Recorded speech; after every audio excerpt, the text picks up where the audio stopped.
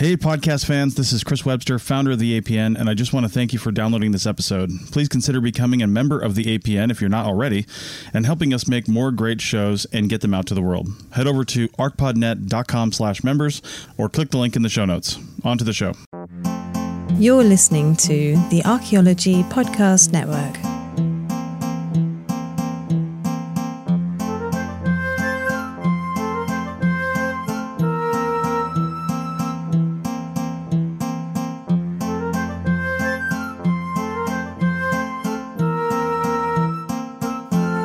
Hello, and welcome to The Dirt, a podcast about archaeology, anthropology, and our shared human past. I'm Anna. And I'm Amber. And this week, through a carefully crafted process of artificial selection, we have created an episode that has all the traits we want it to in order to do what we want it to do. So it's time to talk about animal domestication. Contrived. But yes, as longtime listeners might have guessed, and newer listeners will find out almost immediately, I, Dr. Animal Bone Science Person, will be your guide through this It's your episode. full name? Yeah. Animal Bone Science Person. Yeah, that's what Anna is short for. Yeah, okay, good. Goldman. Did I say Goldman? You did. It's not your name? That's fine. You could just, they're interchangeable. Nice to meet you. Yeah. It's not just going to be your standard domestication 101. I'll cover the basics, but then I've also... Domestication 002, like the remedial one? Yeah. Okay, great. No, I just want to make sure everybody's on the same page before we sort of branch out.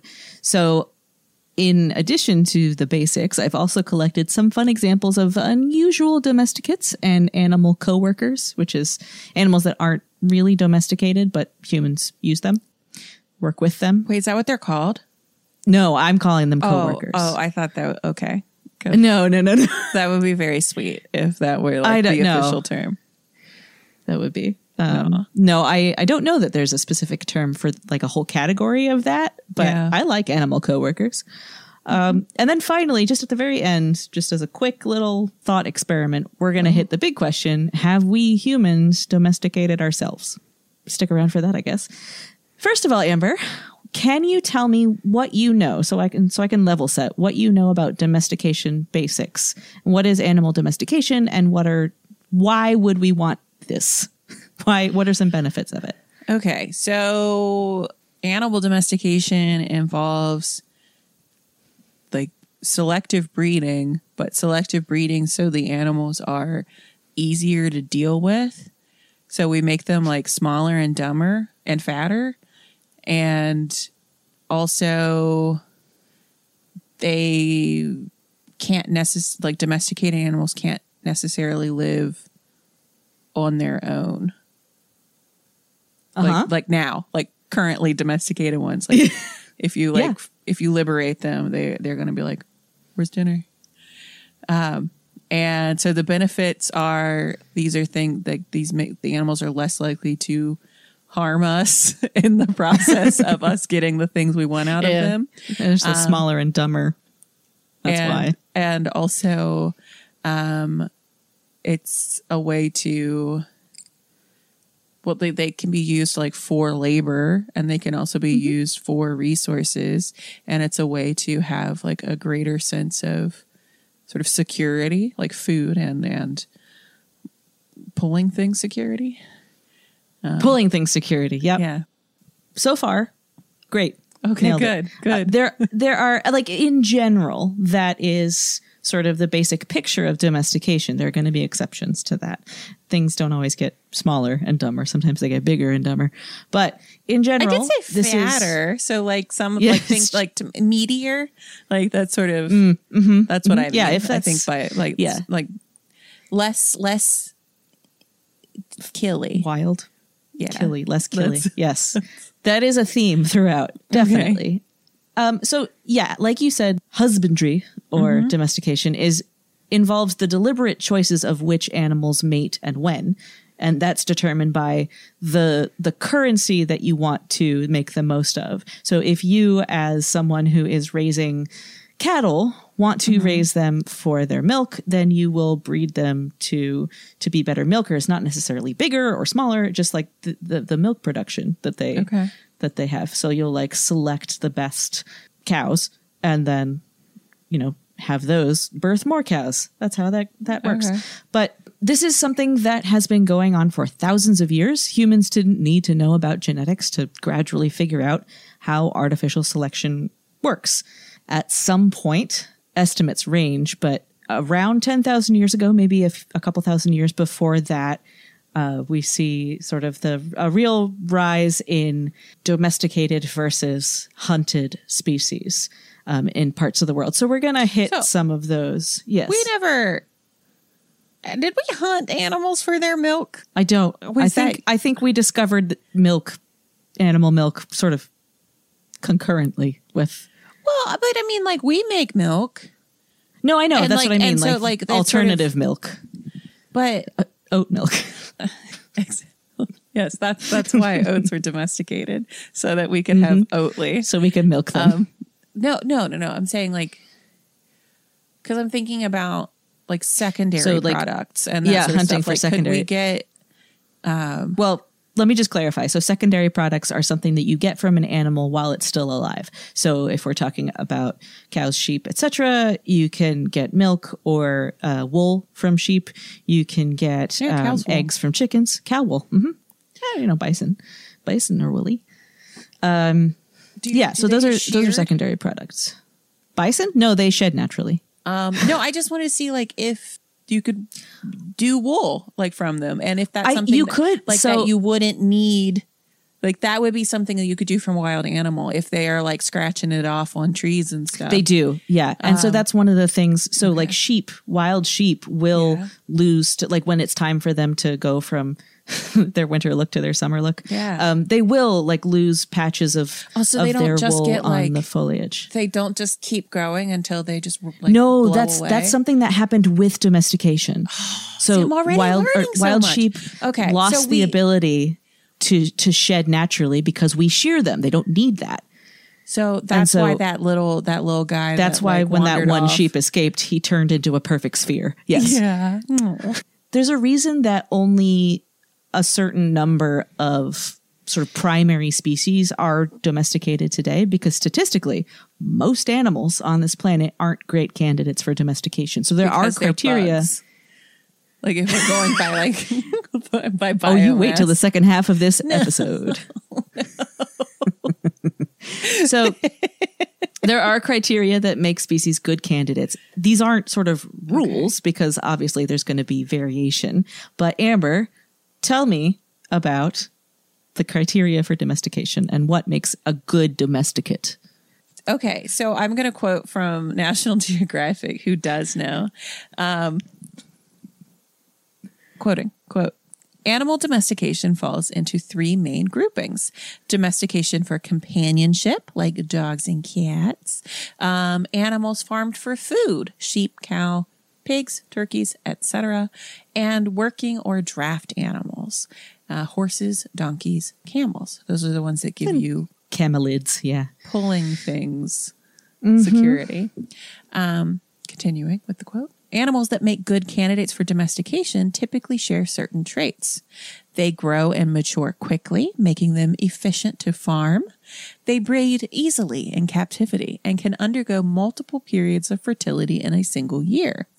They eat plant-based diets, which makes them inexpensive to feed." Well, clearly not. Less expensive. Clearly not feeding them Impossible Burgers. That's not the kind of plant. They don't need burgers. They don't need like they're not vegan. They'll eat money. I mean, they're hardy and easily adapt to changing conditions. They live in herds or had ancestors that lived in herds, making them easy for humans to control. End quote. Yeah. So like if you think of most like horses, sheep, cows, they're animals that prefer to be with other peers. They prefer to be with their peers. I know, they sure do. Yeah, little gregarious creatures. Yeah. So the obvious exception to the whole like plant-based diet thing is dogs. So we talked about the story of dog domestication way back in episode 12, which right? I was a different person then, so I don't remember it. But there are some pieces of the story that we didn't cover. So let us revisit the goodest boys and girls so briefly. Dogs. Thank you. I had to scroll. Dogs were domesticated by at least 20,000 years ago, according to a 2021 paper in the Proceedings of the National Academy of Sciences. So, like, this wasn't even out when we did episode 12. We can't be faulted for that. Yeah. But this was by Angela Perry, who is a very prolific publisher on ancient dog research. So, over the last 10,000 years, the genetic signatures of ancient dog remains have been linked with known human dispersals in regions such as the Arctic and the remote Pacific. It is suspected, however, that this relationship has a much deeper antiquity, and that the tandem movement of people and dogs may have begun soon after the domestication of the dog from a gray wolf ancestor in the late Pleistocene. Here, by comparing the population genetic results of humans and dogs from Siberia, Beringia, and North America, we show that there is a close correlation in the movement and divergences of their respective lineages. This evidence places constraints on when and where dog domestication took place. Most significantly, it suggests that dogs were domesticated in Siberia by about 23,000 years ago, possibly while both people and wolves were isolated during the harsh climate of the last glacial maximum. Dogs then accompanied the first people into the Americas and traveled with them as humans rapidly dispersed into the continent beginning about 15,000 years ago. End quote. Yeah, you've got potentially a time when human populations and wolf populations were sort of stranded, at least in terms of their genetics. They weren't sort of mixing with other populations. And so at some point there was a wolf who wasn't as afraid or as wary of humans and was like, your food smells great. And I guess we went from there. But yeah, the patterns of dispersal seems to match human patterns of dispersal, which is great. Dogs. Yeah. So if people and their dogs got to the Americas by 15,000 years ago, then it shouldn't be too surprising that the oldest known dog burial in the Americas dates to around 10,000 years ago. So, known. They could have been. Yeah. I'm sure there are earlier remains. Yeah. So this burial is of 3 dogs in what is today Coaster, Illinois. Yeah, it's right above Table, Illinois. Good. And it's under Glass, Illinois. Just had to take that to its logic. How'd that feel? Took it to its logical conclusion. I'm satisfied. That was great. So these dog skeletons have no traces of cut marks, so they were not killed for food. These dogs were not butchered. One of the 3 dogs was closely related to wolves based on evidence from the tooth and jaw shape, while another was closely related to coyotes. So had coyote ancestry, recently. Throughout dog domestication, breeding with wild relatives was restricted. If you look at ancient doggy genomes, there is gene flow from dogs to wolves, so dogs going out and partying with wolves, but not the other way around. This might be for a couple reasons. First, wild canids tend to be fearful, or at least very wary of people. And the likelihood of a wild wolf approaching a human encampment is far less than that of a domesticated dog exploring his wild side. On the flip side of that coin is the relationship humans have with dogs. So we live much more closely with them, and the behaviors we want in dogs are much more restricted. If the dog breeds with a wolf, the pups might have some wolfy tendencies, like being more fearful of people and less docile. Super quickly, let's run through some times and places for some of the farmiest farm animals. We got horses. Horses have been interbred, traded between populations of people, and moved across continents because that's kind of their whole thing, transport and labor. So this makes their genetic story pretty tangled and hard to trace. But not only that, the wild ancestor of horses, Equus ferus, is extinct. So that has complicated researchers' efforts to compare the genetics of domestic animals with wild ones, because the only wild ones available are in like fossil or skeletal form. Previous research nailed down a broad area for domestication, the Eurasian steppe. It's very big. Hungary and Romania through Mongolia. So like that whole area. Mm-hmm. So that was the first pass at like, well, they were probably domesticated in this really big region. Biologist Vera Warmuth took things a Eurasian steppe, further. Nice. She studied sequences of horse DNA inherited from both parents and known to be diverse between horse populations. So Warmuth and colleagues collected genetic samples from more than 300 horses at 12 different sites across the steppe. And there were some really important limitations on this. So data were collected for working animals bred within a local area. So not animals that were bred for show or appearance, because that would minimize the sort of human element of selection that would make some genes more common. So if you're breeding a horse for show, you want it to have certain traits that deviate further from the wild horse. Then the researchers used computer programs to model population spread and figure out the most likely scenario for a starting location that would lead to something resembling the modern genetic diversity among horses today. So they basically said, here is genetic diversity today.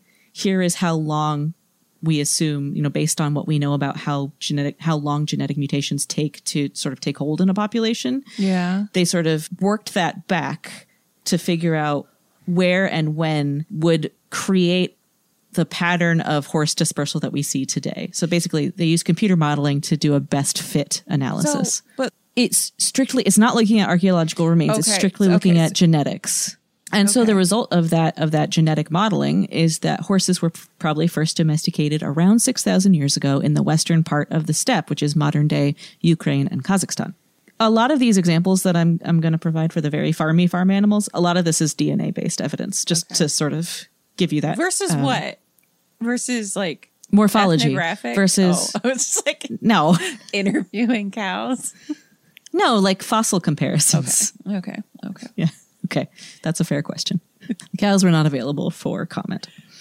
Cowment. Again, the primary evidence here comes from DNA. So in 2012, an international team sampled the DNA from cow bones excavated, so these are archaeological, at Iranian archaeological sites that date to around 10,500 years ago. People in this area of the world were some of the earliest to domesticate bovids. That does include sheep and goats. Wait, they're bovids too? They are. What? I always forget. Like antelopes are bovids, but not deer. Deer are cervids. Cervids. I know. Yeah. As I was writing this, I like yelled across to Naomi, like, sheep are bovids, right? Yeah. Thank you. Yes. So the team examined how small differences between the DNA sequences of those ancient cattle from 10,500 years ago and cattle living today could have arisen given different population histories. So in this case, unlike the horse study, they sort of had the ancient end of things genetically, and they had the modern end of genetic diversity.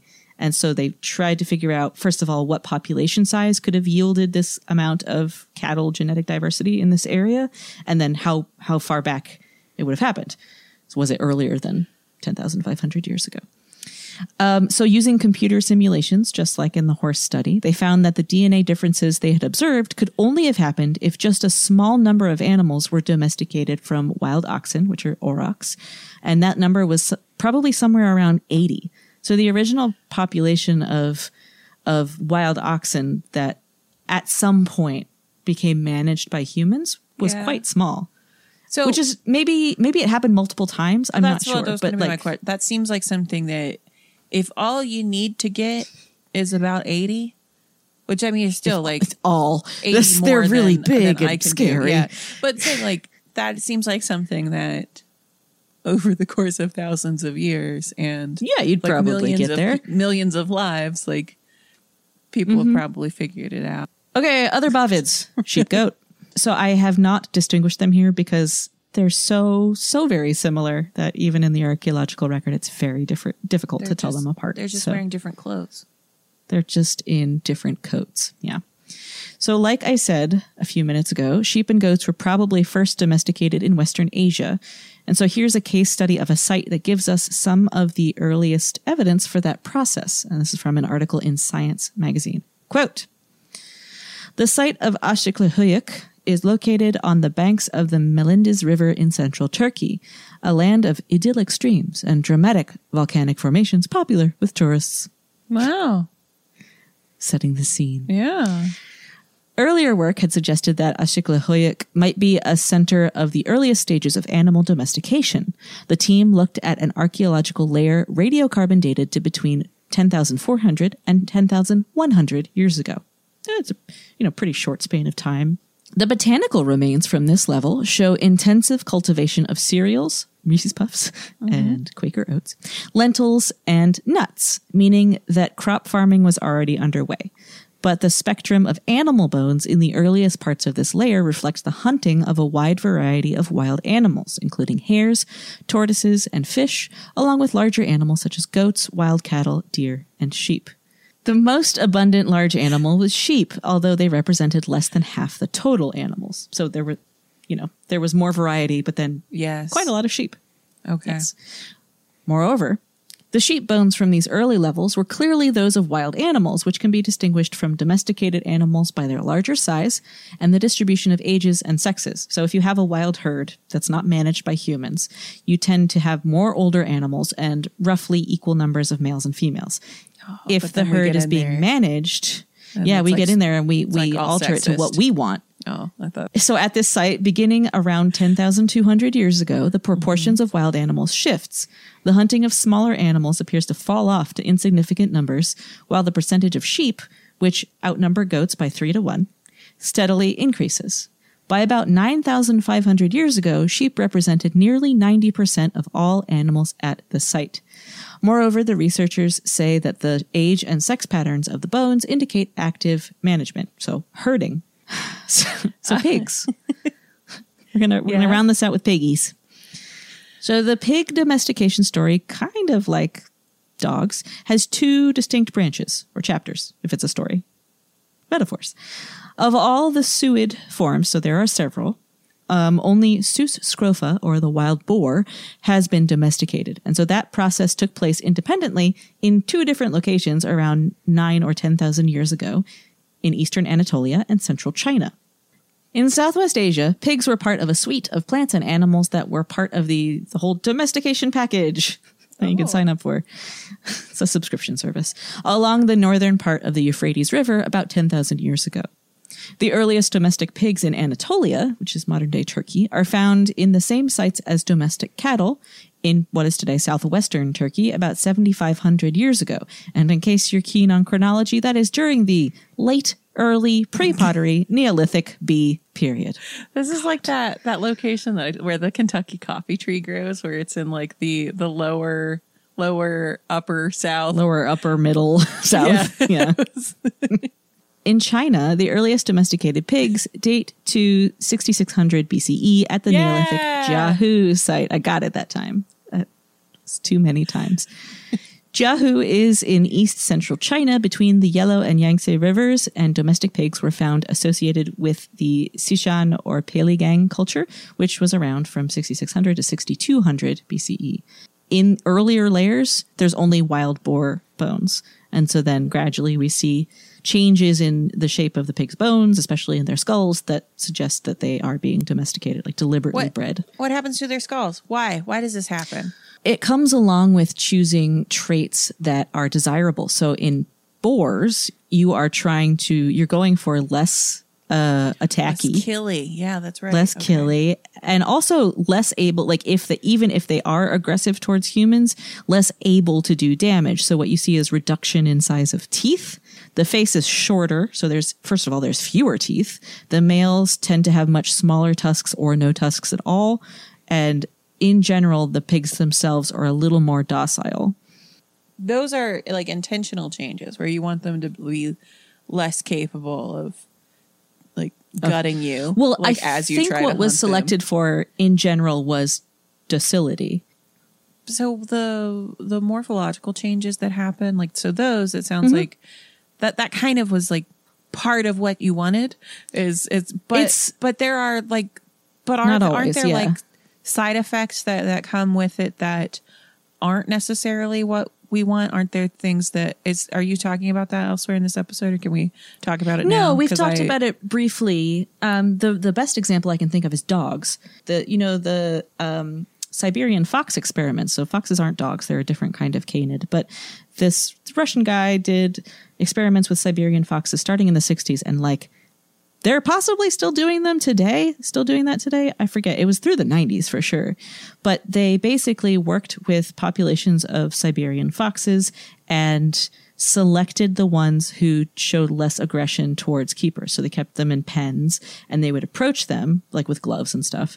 And the foxes that either sort of backed away and were not like snapping, but just sort of showing wariness, were the ones that were selected to breed. And so they gradually did that. And over the course of just a few generations, I think it was like 3 or 4, there started to be, along with the trait of docility and like interested in being friends with people. Yeah. There were physical traits that weren't directly selected for, but that showed up as hallmarks of domestication. And so that includes patchy fur. So rather than a single color, they would have like blotches of white on them or just sort of variegated coats. Their tails would wag. Wild foxes don't wag their tails, but these domesticated foxes started being more communicative to humans. Their ears went from being straight up to floppy. Floppy ears. And so like it's traits like that we see in dogs that are different. If you picture a wolf and you picture a Labrador, right? You've got the sweet dopey version of a wolf. Yeah. Really. Yeah. So there are deliberately selected traits. And then there are some traits that just also happen because those genes affect multiple parts of an animal's physiology. Yeah. I'm going to wrap up on pigs with a quote from a ThoughtCo article. I think you'll get I hope you'll get as much of a kick out of this, Amber, as I did. Beginning with the first domestication, pigs became the main domestic animal in China. Pig sacrifice and pig-human interments, pigs buried with humans, are in evidence by the mid-6th millennium BCE. Human buried. They're not pig humans. It's like a turducken. Oh, God, no. Like turducken burial. No, that's absolutely not what's happening. These are pigs buried with people. Not inside them. Okay. Nope. Cool. The modern Mandarin character for home or family consists of a pig in a house. The earliest representation of this character was found inscribed on a bronze pot dated to the Shang period, which is 1600 to 1100 BCE. End quote. Isn't that delightful? Pig in a house. Oh, that's great. That's nice. Yeah. So for more about the process of domestication and what skeletal evidence for domestication looks like, you can check out episode 59, Fauna with Fauna, over at thedirtpod.com. But for now, let's take a quick break for ads, and then we'll branch out a little bit from the farm. It's Chris Webster again. If you haven't checked out our new parent website, kulturomedia.com, then please do. Kulturo is spelled Kulturo, and it's where we promote all of our live events. We've got one coming up in November. Check it out over at Kulturo when it gets posted. If it's already happened and you're hearing this, then as a member, you can go to your member pages and see the event recording. Our live events are always free, but you have to show up during the event to see it. So that's kulturomedia.com for all our live events and more. kulturomedia.com.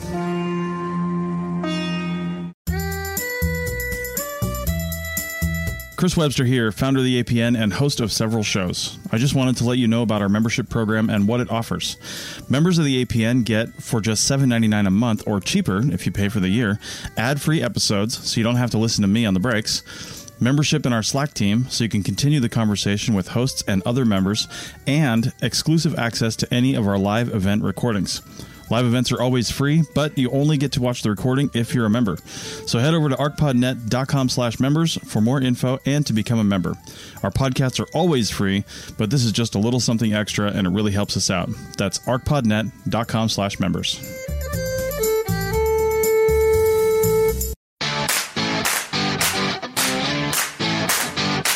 This is Chris Webster with the APN. I'm also a project manager for several industries. I wouldn't be able to keep on track with really anything if it wasn't for Motion. With Motion, I just say what I need to do, how long I think it will take, what sort of priority I think it has, and Motion builds my day for me. It'll even build in breaks because, let's be honest, it's hard to remember to stop to eat lunch sometimes. So head over to arcpodnet.com/motion for a free trial and a discount if you sign up. You'll kick back a small amount to the APN if you do. That's arcpodnet.com/motion. And we're back. We've caught up with dogs, so it's only fair that we catch up with cats, especially since a genetic study from 2017 shows that cats have been unnecessarily complicating things for millennia. So there are lots and lots of cat mummies from Egyptian burials. Amber, I have a terrible story for you, and please read this roller coaster of a paragraph from the Liverpool Museum's website, and also everyone listening, I'm so sorry. Oh, God. Okay, so I'm quoting. Oh, God. I'm quoting. On the 10th of February, 1890, an estimated 180,000 mummified cats weighing 19.5 tons in total. Thank you, Anna, for the clarification. Not each. Were sold at auction at the docks in Liverpool. Almost all were crushed and spread on fields like manure, but a few were saved and remained in the World Museum. They were discovered the previous year at the site of Speos Artemidos in Middle Egypt when a farmer fell through a hole into a catacomb completely filled with cat mummies. A catacomb. Yep.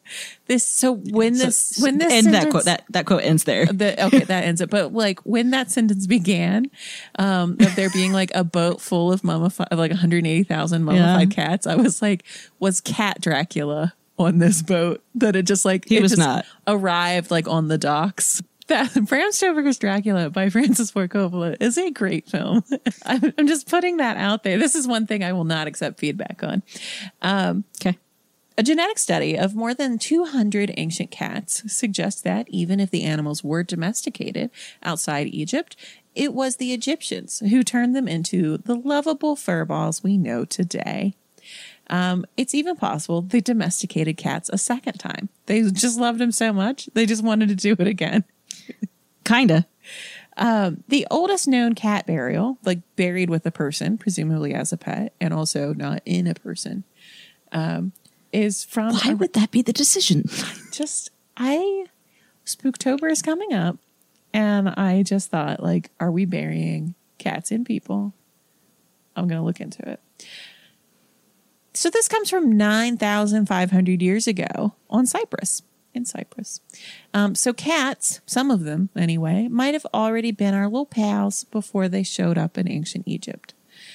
The genetic study showed 3 different branches of cat families based on mitochondrial DNA. So mom sort of like, your mom sent you this? Not my mom, cat mom.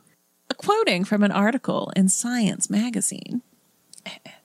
Most of the Egyptian cat mummies sport a different Libica subtype, type C for cat, which first appears in the team samples around 800 BCE. It's possible that the type C cat could have been living in Egypt much earlier. The early graveyard study didn't yield any usable DNA. Cats with this genetic signature appear to have been incredibly popular. Had a lot of signatures in their yearbooks. By the 5th century CE... Genetically, yes. By the 5th century CE, cat era, they spread through Europe and the Mediterranean. And during the first millennium CE, they came to outnumber type A cats 2-1 in places like Western Europe. They were just much more chill. Look, no, type A doesn't mean what it means for people. It's just a different haplotype, genetic line of cats. The ancient Egyptians may have been responsible for this popularity. Carlos Driscoll is quoted saying, "The Egyptians were the first people to have the resources to do everything bigger and better." I don't know if they were the first people, Carlos, but sure. So Driscoll is the World Wildlife Fund Chair in Conservation Genetics at the Wildlife Institute in India, and Dehradun, who led the 2007 study. World Wildlife Fund, the cold brew of colonialism. It's brewed strong. that ability may have extended to breeding cats. As the Egyptians bred more and more felines, they likely would have selected for the ones that were easiest to have around. We've all known a cat that wasn't easy to have around. More social and less territorial than their predecessors. Driscoll says, quote, they turbocharged the tameness process, end quote. I just wanted to include that last bit because, like, sure.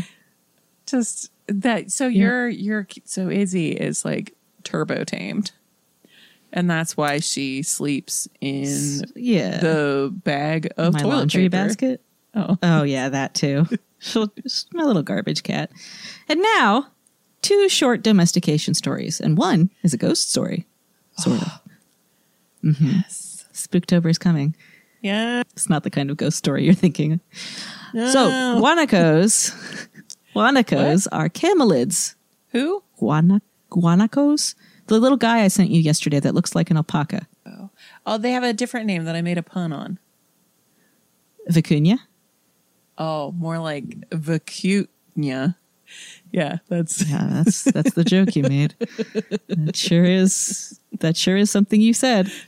So So guanacos are camelids, closely related to llamas, and they look like llamas and alpacas. They're cute and fluffy. They were domesticated by people living in what is today South America because they're adaptable to lots of different conditions and environments across the Andes range. And the article I read referred to them as extremely plastic, which is very funny. It's just like a nonsense jargony way. Well, not nonsense, but it's like jargony for no reason to say they're adaptable. It also makes it sound like they're little action figures. Like hate them for like subscribing to like certain being like really norms of beauty. And no, in this case it means adaptable. Okay. They're also some of the most abundant prey animals in the area. So they were definitely food before they were farmed. For everybody. Yeah. Well, abundant, it's going to get worse. Prey animals. Unfortunately, with the Spanish conquest, llamas, alpacas, vicuñas, and guanacos were slaughtered en masse. They were just to destabilize the Oh, that's right. Like to create, food insecurity. Exactly. So this resulted in a big decrease in genetic diversity, which is a bottleneck event. So when you wipe out a big old chunk of a population, there's only a little bit of that gene pool left to work with. So you're getting rid of a lot of diversity. So a DNA study published in 2021 suggests that there used to be a guanaco population in South America whose genes once contributed to the overall genome, but who are no longer represented. So that is a ghost population of guanaco. So that was the ghost story. And now a story about chickens. Oh, that could also be scary. Could be. So scientists, including Charles Darwin, so the idea has been here for a while, have argued that chicken domestication traces back to the Indus Valley in what is now Pakistan and Western India. So that's where the wild red jungle fowl are from. Their taxonomic name is Gallus gallus. That is exactly the same as it's chicken. Mm-hmm.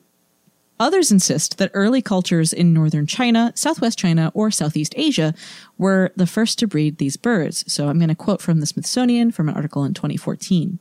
Quote, researchers from China, Germany, and the United Kingdom say that northern China is home to the world's earliest known chicken domestication site, based on their work sequencing genes from the oldest available chicken bones. Today, northern China is a fairly dry place that plummets into Siberian temperatures in the winter. Siberian temperatures. Does that mean cold? Yes. Okay. Yeah. Distinctly chilly. Thousands of years ago, however, it was balmy enough to host the jungle fowl that scientists think gave rise to domesticated chickens. The researchers examined 39 bird bones. Okay, so not like an N of, it's not a huge number. Recovered from 3 archaeological sites along the Yellow River in northern China and 1 site in eastern China. The remains were found alongside charcoal and bones from other animals, including pigs, dogs, and in one case, tigers and Chinese alligators. I'm sorry. What? The who? Chinese alligators? Yeah. There are alligators in China. Yes. The bones range in age from 2,300 to 10,500 years old, which the scientists determined using radiocarbon dating. Prior to this study, the oldest chicken sequences came from birds that lived around 4,000 years ago. End quote. But wait! There's a twist! A bombshell! An eggshell? Yes. So I found this in the abstract of a 2020 paper published in Nature. Quote, increasingly, multiple lines of evidence suggest that many of the archaeological bird remains underlying this northern origins hypothesis have been misidentified. Here, we analyze the mitochondrial DNA of some of the earliest purported chickens from the Dadiwan site in northern China and conclude that they are pheasants. Phasianus colchius. Curiously, stable isotope values from the same birds reveal that their diet was heavy in agricultural products, namely millet, meaning that they lived adjacent to or among some of the earliest farming communities in East Asia. They were pheasants the whole time. So they were pheasants. Not chickens. They weren't chickens. Yeah. They weren't those wild jungle fowl. They were, at least the earliest known, are pheasants. So stable isotope values. So, like, do we think that they were fed? Yes, so they probably. were like, here, chicken. They were either fed or allowed to hang around the millet fields to eat bugs, and they probably also ate millet when it ripened. So while we all recover from that revelation, let's take one more quick ad break. Were you pheasantly surprised? I was pheasantly surprised. Do we have? Okay. Also, every time I think about animal domestication and chickens, I think of when I was in the field, when I was in Sharjah, and we went to the Sharjah Archaeological Museum, and there are these little dioramas of sites, and there's one that, if I remember correctly, it's like a late, like an Iron Age 3 site. So it's like around the beginning of the Common Era, and there are like little chickens in the diorama, and my professor was just like, I don't know why they put the chickens in there. It's inaccurate. Just like, he had like such like, I mean, like, pardon the phrase, but he had such beef with the chickens in this diorama that I always think about it. And so I know when chickens weren't in Southeastern Arabia. where they weren't. Yeah. They absolutely weren't. I think it was in Malayha. Like, they absolutely are not at Malayha in Sharjah. Okay. Hey fans of APN podcasts, we've got lots of designs over at our TeePublic store. Every purchase helps out the APN with a few cents back to us. Check out the high quality t-shirts, stickers, phone cases, coffee mugs, and a lot more. There are lots of colors to choose from in most of those items, and TeePublic often runs 30% discounts. So check out the store at arcpodnet.com/shop. That's arcpodnet.com/shop, and click on the link. We're back. And so when Anna and I were discussing this episode, in that Anna would text me and be like, what else do you want to talk about? Me being like, I don't know anything. I made a rather emphatic request that I get to learn about unconventional domesticates, because I sort of guessed that this is a process that big science thought that they had figured out like what the process was, and that there are human animal relationships that aren't deemed domestication. That it was something that sort of like that is a case of there being like normative patterns and like anything that falls outside like a of trend. normative Like, pattern. Yeah. That, and just sort of like, and that could be used to say that some groups were like incapable or never got around to like domesticating or things like that.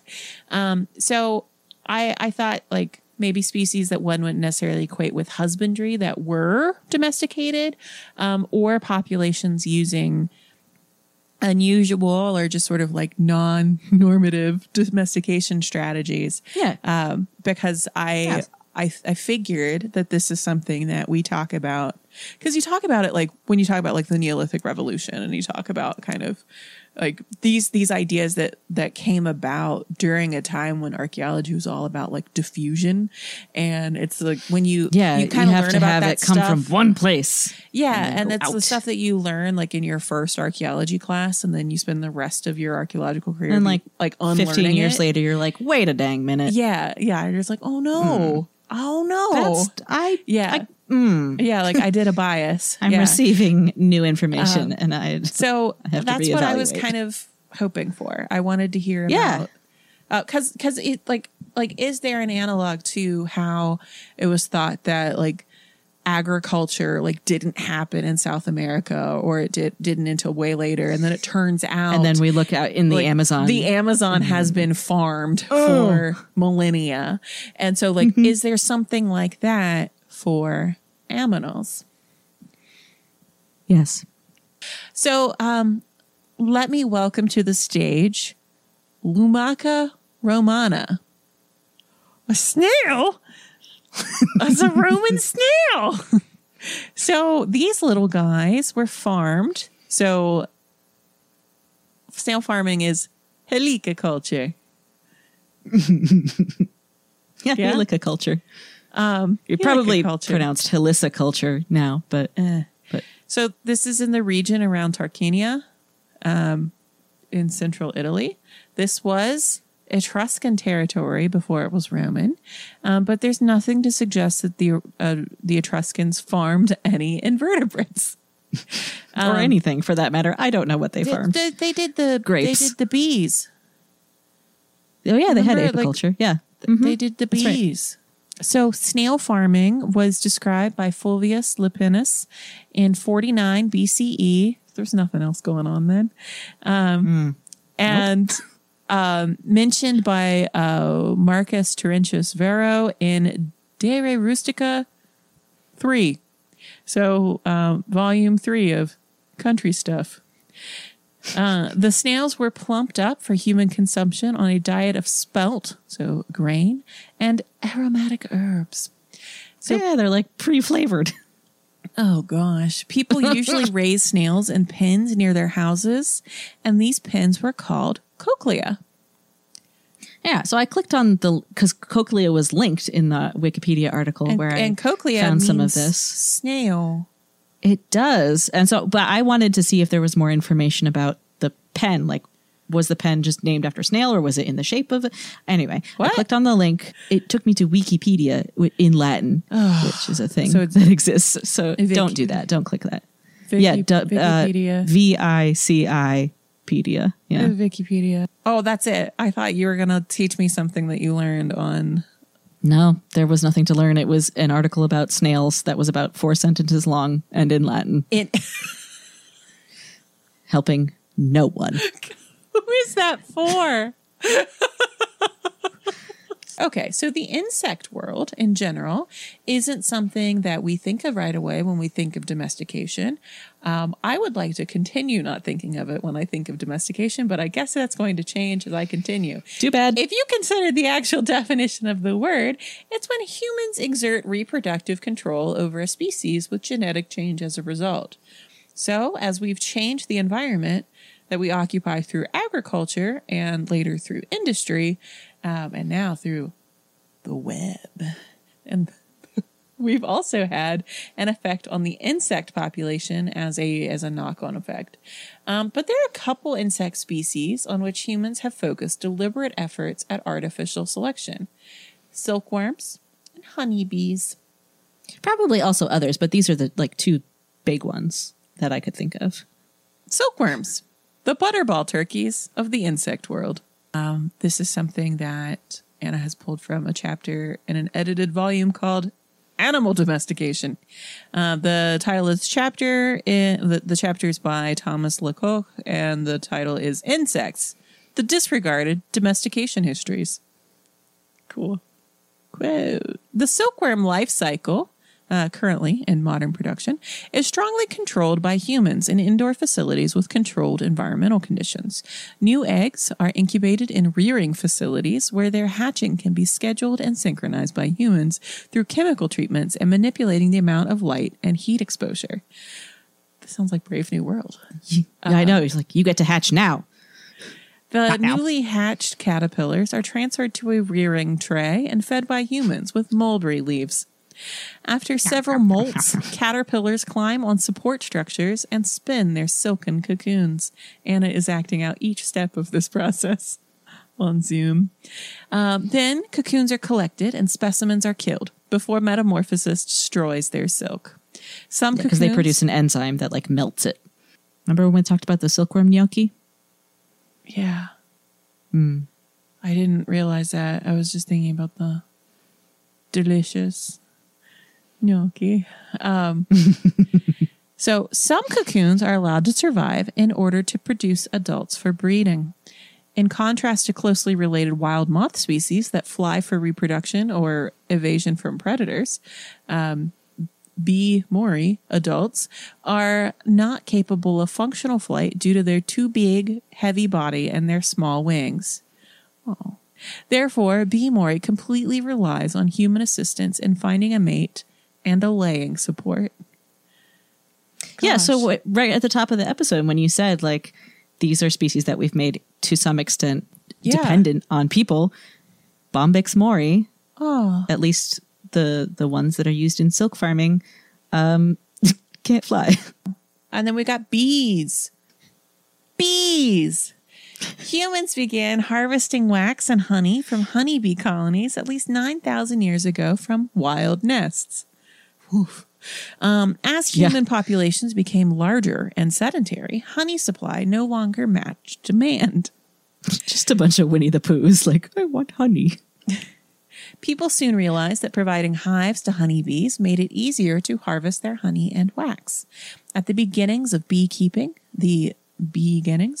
honeybees were not bred so much as kept. Humans provided rudimentary containers, often destroyed during honey harvesting, which also makes them sound like Winnie the Pooh. So we're like, I gotta get my honey. Not that you have to like crack it open to get it. And get your head stuck. And hope that wild bee colonies would take up residence without later swarming. So, leaving. Like not swarming you, not leaving like. No, just choosing a new home. Just like, but going en masse to another place. Bye.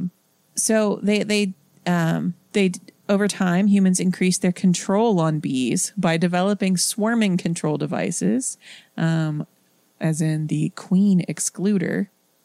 Who's she? That's me. You are the queen excluder. We stand a queen excluder. No, in this case, it was the discovery that identifying and sequestering the queen made the rest of the hive much more docile and less likely to leave. So taking a hostage. Yeah, the hive will go where their queen is. And so listeners may know, I'm not sure if I talked about this, but I wrote a children's book.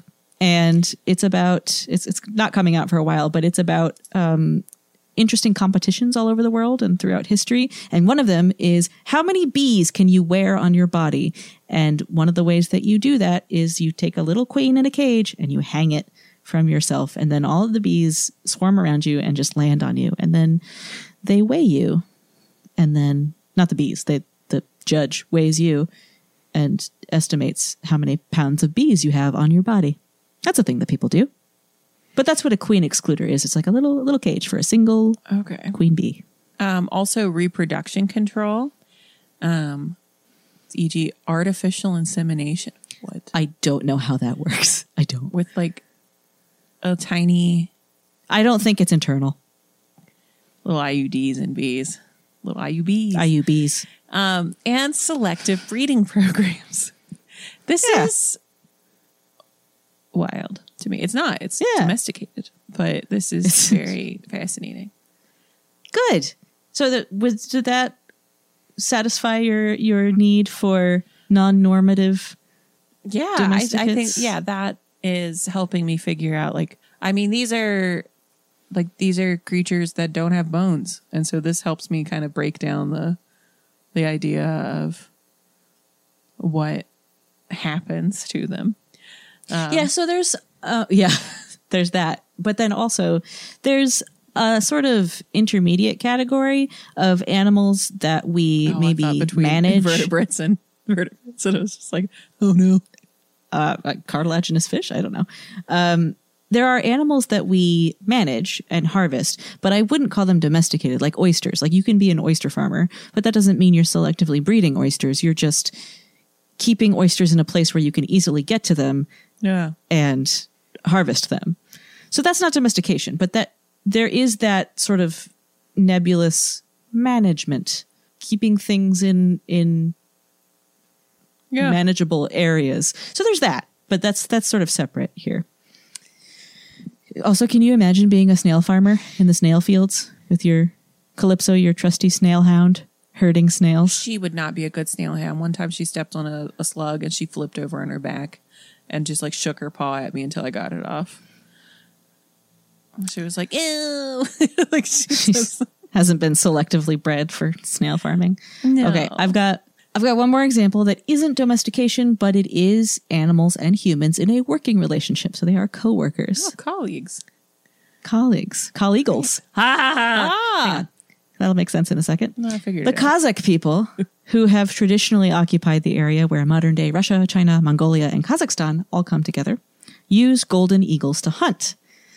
These eagles are not tame, and they are not bred by the Kazakh hunters, but they are trained, and they typically have a close bond with their hunters. Female eagles are preferred. Meet them on like Craigslist? No, they go get them from nests. They go eagle nap. Okay. I thought, I was just like, what? You just like... You put up a sign.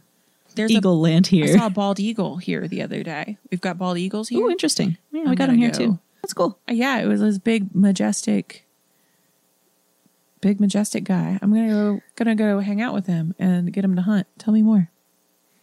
It might have been a majestic gal because female eagles are preferred. They're bigger than males. So in most raptor species, birds of prey, the females are bigger. Also, listeners, if you're curious and you don't know this already, go look up a YouTube video for what an eagle sounds like. Because in movies, when you see a majestic eagle flying and it goes, meh, that is the call of a red-tailed hawk. I mean, better than that. Yeah. But you know what I mean, right? That's a red-tailed hawk. I know what a red-tailed hawk sounds like. Yeah, eagles have just really cute little warbly chirps. It's not majestic, but it is adorable. No.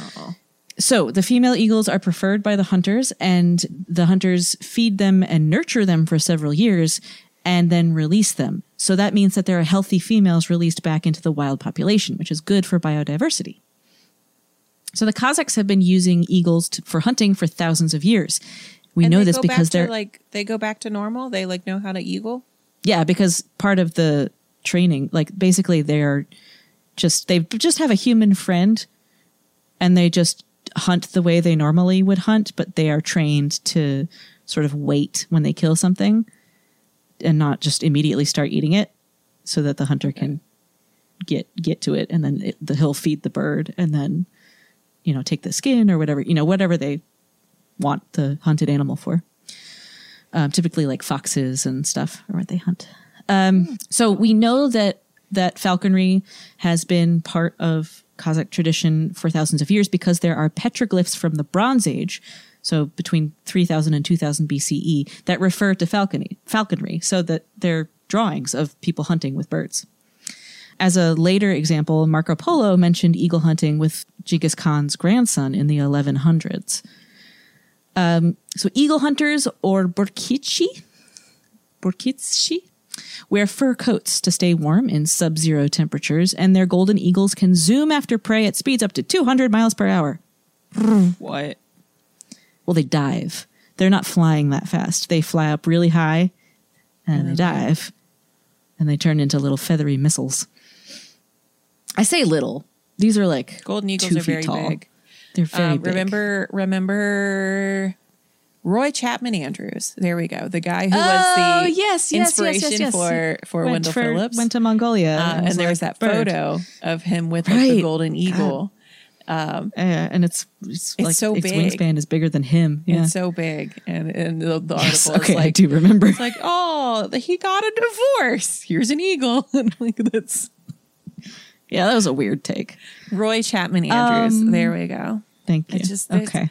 So, fast eagles, 200 miles per hour. Yeah. While the tradition is continued as a matter of pride and sort of identity, cultural identity, it also provides a source of revenue since tourists pay to go and see the birds and hunters in action.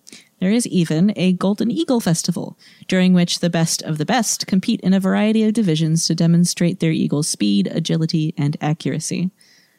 The idea of an inaccurate eagle is terrifying. They hit little eagle slaloms. Yeah. I think they sort of have the equivalent of that. Like they have to catch a lure that's on a string that's being whipped around, and they have to things like that. That's fun. Yeah. And so while those eagles may bond with their captors, they are not domesticated. Most of the birds are released when they're around 5 to 6 years old.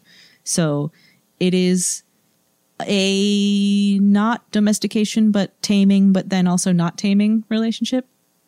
So I thought that was really interesting. I think it's unique kind of among human animal relationships, because I couldn't think of any other animal necessarily that humans sort of work with and then return to the wild. What about those birds that get the honey? Yeah. Or honey guide birds. They are wild.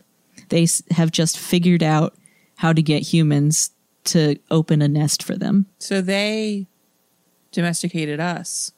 Or at least trained us. Yeah. Yeah. Because they will, the people in that area, you know, however many thousands of years ago, noticed that the honey guide would sing a very particular song or like do things to get them to notice it. Mm-hmm.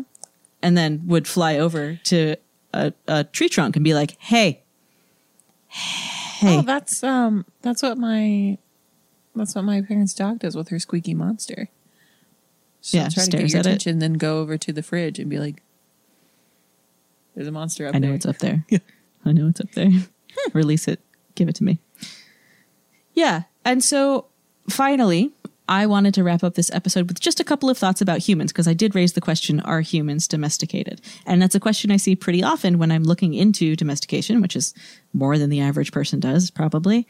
But also, it's seized on by a lot of people who are sort of anti things like big farm and big pharma, just like the idea of like we humans are becoming soft, like the real paleo only meat eater diet, like that kind of it has a little hint of that kind of flavor. I'm getting those bass notes here. Top notes of yeah, it was like top notes of eco-fascism. Yeah. In the sense that we humans have mostly become dependent on a fundamentally altered environment.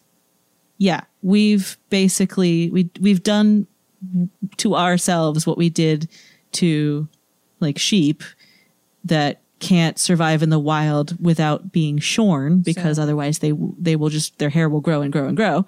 And that's not ideal. So we've really fundamentally changed the way that we subsist for the most part, barring some sort of traditional lifestyle hunter-gatherer communities. And so most of us, like if the show Naked and Afraid or like Survivor is any indication, most of us could be sort of thrown back into the wild and would do very poorly. In some ways, because we would go to make friends. Yeah, you can't be there to make friends. Okay. In some ways, our morphology, especially with regards to our skull and jaw, has undergone changes that are similar to what happens to other mammals when they are domesticated. So if you look at we don't have very tusks. early, we don't have tusks anymore. And I mean, we haven't had them for like 11,000 years. I mean, 11 million years, but sorry, not 11. I'm having trouble with decimal places today. 11 million years. And I wouldn't call them tusks. We haven't had enlarged canines for a while. But the agricultural diet has changed the shape of our faces. In general, a cooked diet has probably affected the shape of our faces. And if you look at really early, even Homo sapiens, but if you look earlier than that, you will see that the shape of the face is changed. We have flatter foreheads. We have rounder skulls. In general, we have sort of babyfied features, which is something. We've been babyfied. We're just babes. No, in the sense of like, it's called neoteny, or retaining characteristics of the young of a certain. Yeah. So like, you know, there's a reason that a Labrador looks sweeter to us than a wolf. They're both beautiful animals, but like a Labrador, we see it and we go, no, one is baby and must be held upside down. Yeah. And told that it is baby. You are baby. Yeah, that is the only reason I work out so much, so I can pick up every dog like a baby. So there's that. There are those two aspects where like, yeah, okay, if you wanted to really kind of stretch the term domestication, we have slightly domesticated ourselves. Is there a reason to think about this other than having like sort of harmful rhetoric? Is there sort of like, is it worth it? Fascism. Like, is that like the two options here of just like, I think it's curiosity and fascism. Yeah. Because ultimately domestication is reproductive control. And so despite decisions made by the Supreme Court, reproductive control over humans is eugenics. That is like yikes. The whole thing. That's the whole thing. That's breeding people. That does come down to holding a position that some people should not be alive. And it's everything from like people with like congenital disabilities to poor people. Like just sort of this whole like this whole continuum of things that are undesirable traits. And so I can't think of anything where this is good, because even the like sort of scientific curiosity kind of CRISPR stuff very quickly like is like a heads down that springboard road. into like for sure eugenics and population control, which also means like elimination of part of the population. Yeah, culling, or at least allowing certain traits to die out. Yeah, via like, denial of reproduction. Yeah, exactly. Yeah. So I just, in the interest of bringing up things for our listeners to think critically about, when you see anything talking about humans being domesticated or humans domesticating ourselves, or just sort of hints of that, a lot of times those terms won't be used explicitly, but you can kind of see that that's happening. Just take a moment and just be like, is this harmful? Basically, I spend a lot of time looking at things and saying, it's like, I have questions like, who is this for? And like, is anybody getting anything out of this? And sort of like, and should they? Yeah. Need we get anything out of this? Yeah. Thanks. Wow, Anna. Thank you for this. I learned so much. Thank you. And I wasn't even the guy that was like, let me pitch this. It's problematic. Just sort of like, we're going to do a thought experiment. And then I'm going to tell you it's bad. No, I learned from you. You learned it from watching me. Yeah. We'll be back in your ears with more content soon. Until then, you can find other episodes of ours on the podcast app of your choice. And then we'll be in your ears with old content. So all of our back episodes, our resources for educators, our information about who we are and what we do, and more is over at thedirtpod.com. And also, thank you to everyone thanks everybody who submitted applications for the inaugural Pass the Mic grant competition. So we're so excited that people applied. We were sort of afraid that no one would come to this party. It's just like, I just specifically need one. Amber. But we had wonderful applicants, and we'll get back to you soon. We're getting as soon there. As we and can. So thanks also to everyone who has gone above and beyond to support it so far, and we're really excited that it's happening. Yeah, we're doing it. It's happening. Yeah, and it's happening thanks to, in no small part, our patrons over at patreon.com/thedirtpodcast, and also donors and people who sponsor episodes. So you can find out more about that on our website as well. And merch, I just did a new merch design. It's real cute. Amber put me on blast last week for having few designs with our... Did not perceive that to have gone the way you did, where I just was like, no. Would be cool if I didn't take it as the branded materials. No, I didn't take it as a criticism, but I did go, oh yeah, that's a good idea. I should do that. Like a big part of marketing is telling people what you're trying to sell. I mean, despite all appearances to the contrary, I'm not actually a graphic designer. You're a true artist. You're just, but also when you say in no small part, everything is paid for by our patrons, the episode sponsors, and the merch purchasers. Like that's what Merchasers. nope. Purchasers. Gross. But yeah, so thank you. Yes. Thank you. Thank you. Thank you so much. You can also find us on social media where we're occasionally present and amusing or interesting, or maybe both. We're on Facebook at The Dirt Podcast. On Twitter, we're at Dirt Podcast. And on Instagram, we're at The Dirt Pod. Thank you, everybody. We love you. Thank you, Anna. Goodbye. Thank you. I love you, Anna. You're welcome. I love you too. Bye. Bye.